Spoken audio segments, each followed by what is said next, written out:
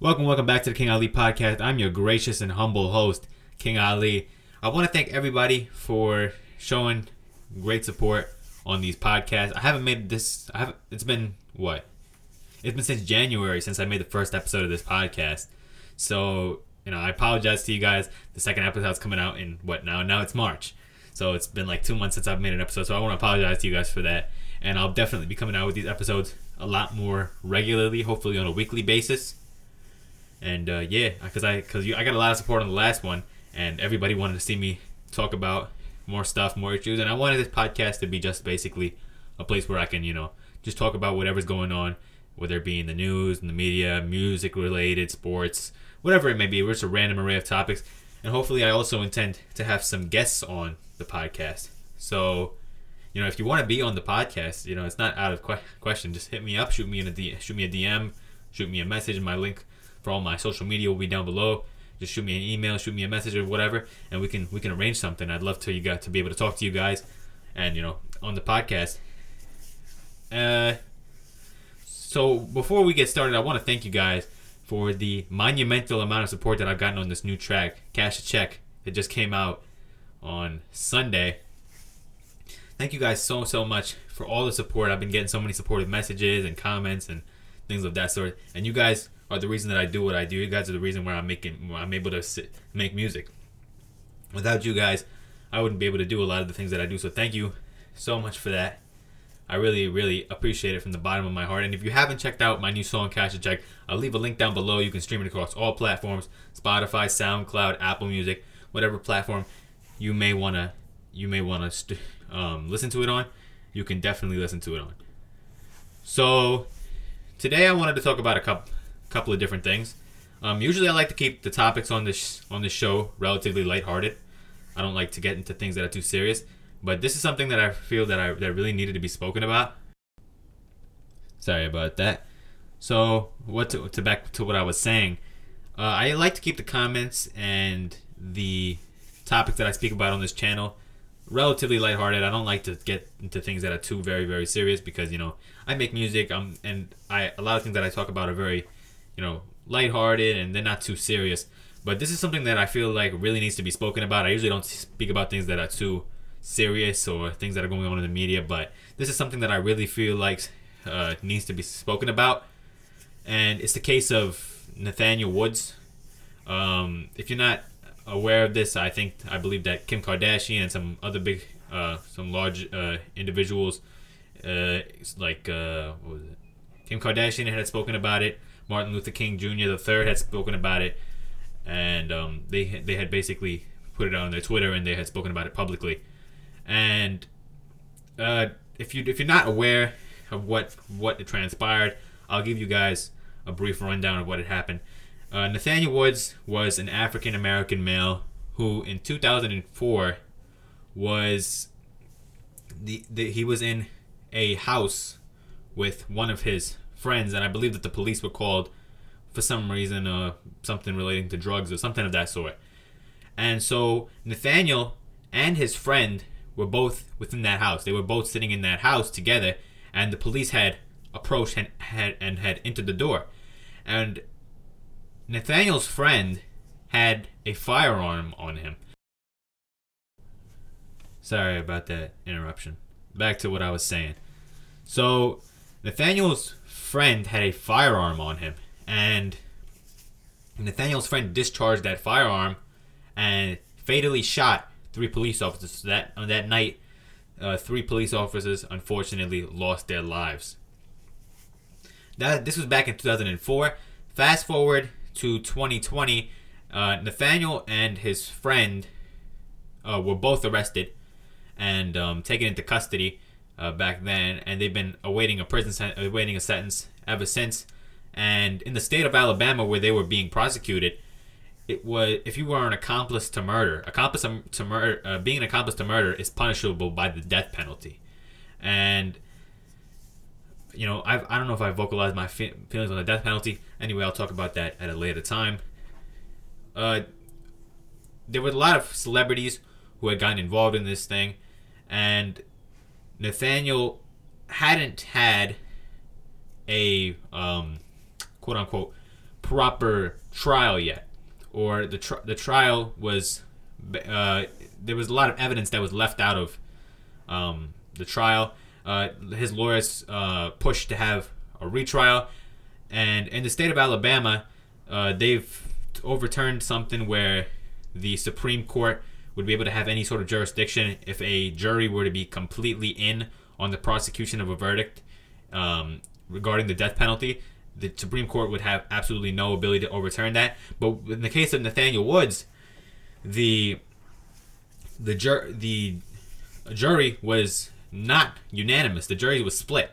The jury, which is another controversial aspect of this case, the jury was split on this decision. There was no unanimous verdict among the jury. The jury was split on this decision. So unfortunately, Nathaniel was sentenced to death, and there had been a temporary halt on Thursday morning, I believe, or something somewhere around there. There'd been a temporary halt on the penalty to in Nathaniel's execution. There had been a temporary halt so that they would be able to look into more things, look into the investigation further, and sort of get a better picture of what was going on. But the Supreme Court, where the case had eventually reached, had denied to even look at the case, and the case was sent back, and the penalty was put back on, and was reinstated. Many of these celebrities, Kim Kardashian had spoken about it, had tweeted about it actually, and had calling for people to send emails to the governor, just reach out to the governor of Alabama, and Martin Luther King Jr. III had also cried out to contact the governor of Alabama to do something, or to stop stop this, so that we would be able to get a trial where we would have more inclusive evidence and get a better understanding of what was going on, because we really didn't have all the evidence and facts in the original trial, that and everything wasn't completely considered. So many people cried out, the public cried out for a halt of this.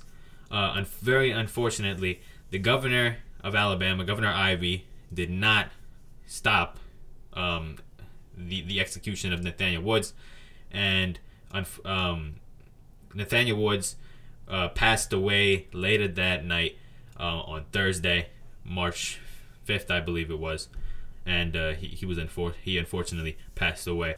So here, so he was unfortunately sentenced to death on Thursday night. My sincerest condolences go out to his friends and family and loved ones. Here's my my personal take on the events that transpired. I just feel how ridiculous, or I don't even know what to say. For lack of a better term, ridiculous, I guess you could say, is the best term that I could think of.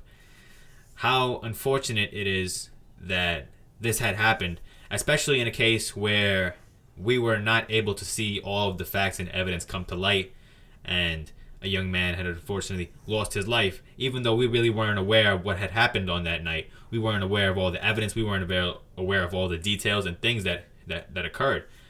And there was a lot of evidence to the contrary. Nathaniel's friend had actually taken full responsibility for what had happened. He had said that, yeah, this is completely my fault. I went out, Nathaniel knew nothing about this. I went out and I shot and killed those 3 police officers. One of the police officers, I believed, who survived, he went out to say that Nathaniel had nothing to do with this. And Nathaniel maintained his innocence as well, that he had no prior knowledge that this was going to occur. But despite this fact, this was never taken into account. This was never looked at in a very serious way. And to me, that's just heartbreaking to see. And especially in a nation and in a country where we pride ourselves on being the just, and we have the greatest rights, we have the greatest liberties for our citizens. We're the poster boy for democracy around the world. I just want to ask you, where was that democracy? Where was that, fair and equal rights? Where were those liberties? Where was that right to a fair trial on that night? Where was any of that? I really like to know. And it's just so it I don't even know how to feel about it, really. It's just so terrible that the governor was not willing to step in despite hundreds upon even so many different people emailing her, coming into contact with her office, and she had the power to stop all of this, and she was completely silent about it. It's just, I don't even know what to say about it anymore, because we pride ourselves on having this just and fair system, but in any case, I didn't see any justice on that night. I didn't see any form of, quote unquote justice on that night. And that's just so heartbreaking to me. Keep in mind that the Nathaniel's friend who had fatally shot those 3 police officers is still in jail, and he has not yet been executed. He is still alive. But unfortunately, Nathaniel had lost his life.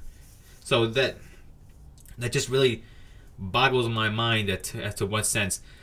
I mean, I don't really speak about these sorts of things, but these things need to come into light. People need to be talking about these things. This needs to be brought more awareness. This needs to be brought into the public eye. Everybody has to be aware of what's going on, because this is not the first time that something like this has happened, and I doubt that if we don't stand up as a community, if we don't stand up as a nation, and say that these things and say that these things are wrong, and to say that everybody deserves a fair trial, everything deserves to be taken into account, then this isn't the first time it has happened, and I doubt it'll be the last time that this has happened, unless we become vocal about what's going on in this country. It's just so unfortunate that none of the facts, none of the evidence regarding Nathaniel's innocence were brought into light, and that he had lost his, he eventually ended up losing his life in something that he could have very, very possibly have been completely innocent. I believe that he was completely innocent. If you were to ask me, I believe that he was completely innocent. But in a justice system where everything is not brought into light, and despite calling ourselves a very just and a society that prides itself on its morals and on its rights and equal liberties and equal freedoms for its citizens, that clearly wasn't shown evident here, and it's just completely heartbreaking to talk about. I don't even know what to say about this. But rest in peace, Nathaniel, and my sincere condolences to his family and his close friends. And I don't even know how to move on from that. Quite honestly, I really don't know what to say about that.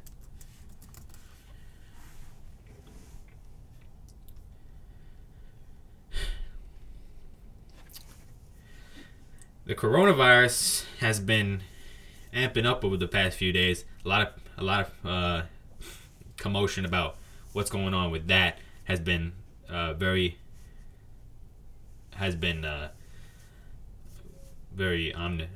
omnipresent, I guess you could say, within the media. All the media outlets various media outlets are covering this every single day. There's always some sort of news story. It's always in the headlines. It's always everywhere. It goes to see. So, if you want to ask my personal opinion about it, or how I feel about it personally, there are some people. I feel like there's two categories of people. There are some people who are extremely scared and terrified. They're stocking up, for some sort of purge sort of event. And there's some people who completely don't care, completely discredit it. They think it's fake news. They think that it's not a big deal. It's not serious, and things of that sort. People don't think that, are not taking it very seriously. So I think those two camps exist. Now, I think I would find myself a little bit more in the middle. I think I find myself in the middle of those two camps. I'm not completely scared of it. I'm not scared that that we're gonna go into some sort of apocalypse, and the Walking Dead and the zombies are gonna start running around. I'm not too scared about that, but I'm not completely not scared about it either. I don't even think scared is the right word. I'm concerned. I'm concerned. So I don't think that it's right to be completely scared and go into a panic. But I also don't believe that it's right to completely ignore what's going on, because this is the sort of thing that enables the pandemic to spread further, which has been, I believe that it's fair to call it a pandemic at this point. Those are things that enable the pandemic to spread further when people don't acknowledge what's going on, when people don't acknowledge that there is a serious problem, that this virus has infected over 110,000 people now counting across over 100 countries, and there have been over 3,000 deaths now. This is a serious problem. This is a very serious problem. So I don't think that we should be going into a frenzy. I am concerned, however. Again, I think the best thing that we can do right now is follow the national, guidelines for what's that has been put out by the CDC, which is to continuously wash your hands. Just be careful. Desanitize your phone. Try not to touch your face too often, and just being careful. If you have sickness or you have a cold, stay home. Don't go out. Don't go to school. Don't go to work. If you're feeling sick, just don't stay home. And just following those guidelines, I think, are going to be very, very helpful to help preventing the spread of this disease. I don't know how it's being handled though on a very national level. I know Donald Trump has made some statements about it, and he's sort of prided himself on how good of a job he's doing at containing the pandemic. I don't know if I'm in a position to talk about how he's doing, but we're gonna have to wait to see. I know that there is a shortage of testing kits nationwide, and especially in our state of New York, where we've demanded government funding, and that funding we've not yet seen any of that funding. There's a shortage of in-state testing kits, and we are very short of these testing kits, and there's no budget to be able to afford these testing kits. Hopefully something does happen in the future. Hopefully some action is taken. Hopefully the federal government listens and heeds to us heeds our warnings from us New Yorkers, and hopefully something is done. I don't know how many people. I think over 500 people are affected in the United States. I don't know how many people are affected in the state of New York. Hold on a sec. Let's take a look.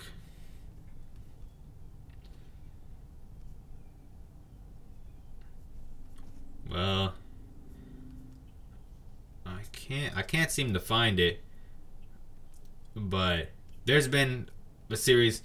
There have been quite a few cases in New York already. I believe 3 of which, or 4 of which, have been on Long Island. I'm not exactly completely sure on the facts, but there have been a couple of cases on Long Island. But again, we're just gonna have to see how it plays out. Just remain cautious. Keep washing your hands. If you're sick, stay home. Don't try not to touch your face too much. Make sure that you're desanitizing that phone, because there's a lot of bacteria that goes into the phone, especially when you touch it. Make sure that you get some Lysol wipes or something and wipe down your phone. And just remain cautious, remain vigilant, and be concerned, because it is. I don't see don't go into a panic, but again, don't be completely oblivious to what's going on. Don't be completely just dismissive of the entire issue in and of itself, because that again enables the disease to spread, and it's all a big joke until somebody that gets it, or you get it. So just I think that everyone should remain cautious of that thing. Dang, what else is there to talk about? If you guys don't know, I'm very, very interested in space. Other than, I'm not a one what do you call it? A one-trick pony. I'm actually very, very interested in a series of different things. I'm very, very interested in space, and I know that SpaceX had recently launched a new space shuttle a couple of days ago, and it's very, very exciting to see the future of these things. It's very, very exciting for me as a younger, I guess, a part of the younger demographic, I guess you could say, to see what the incredible advances that are being made in space exploration.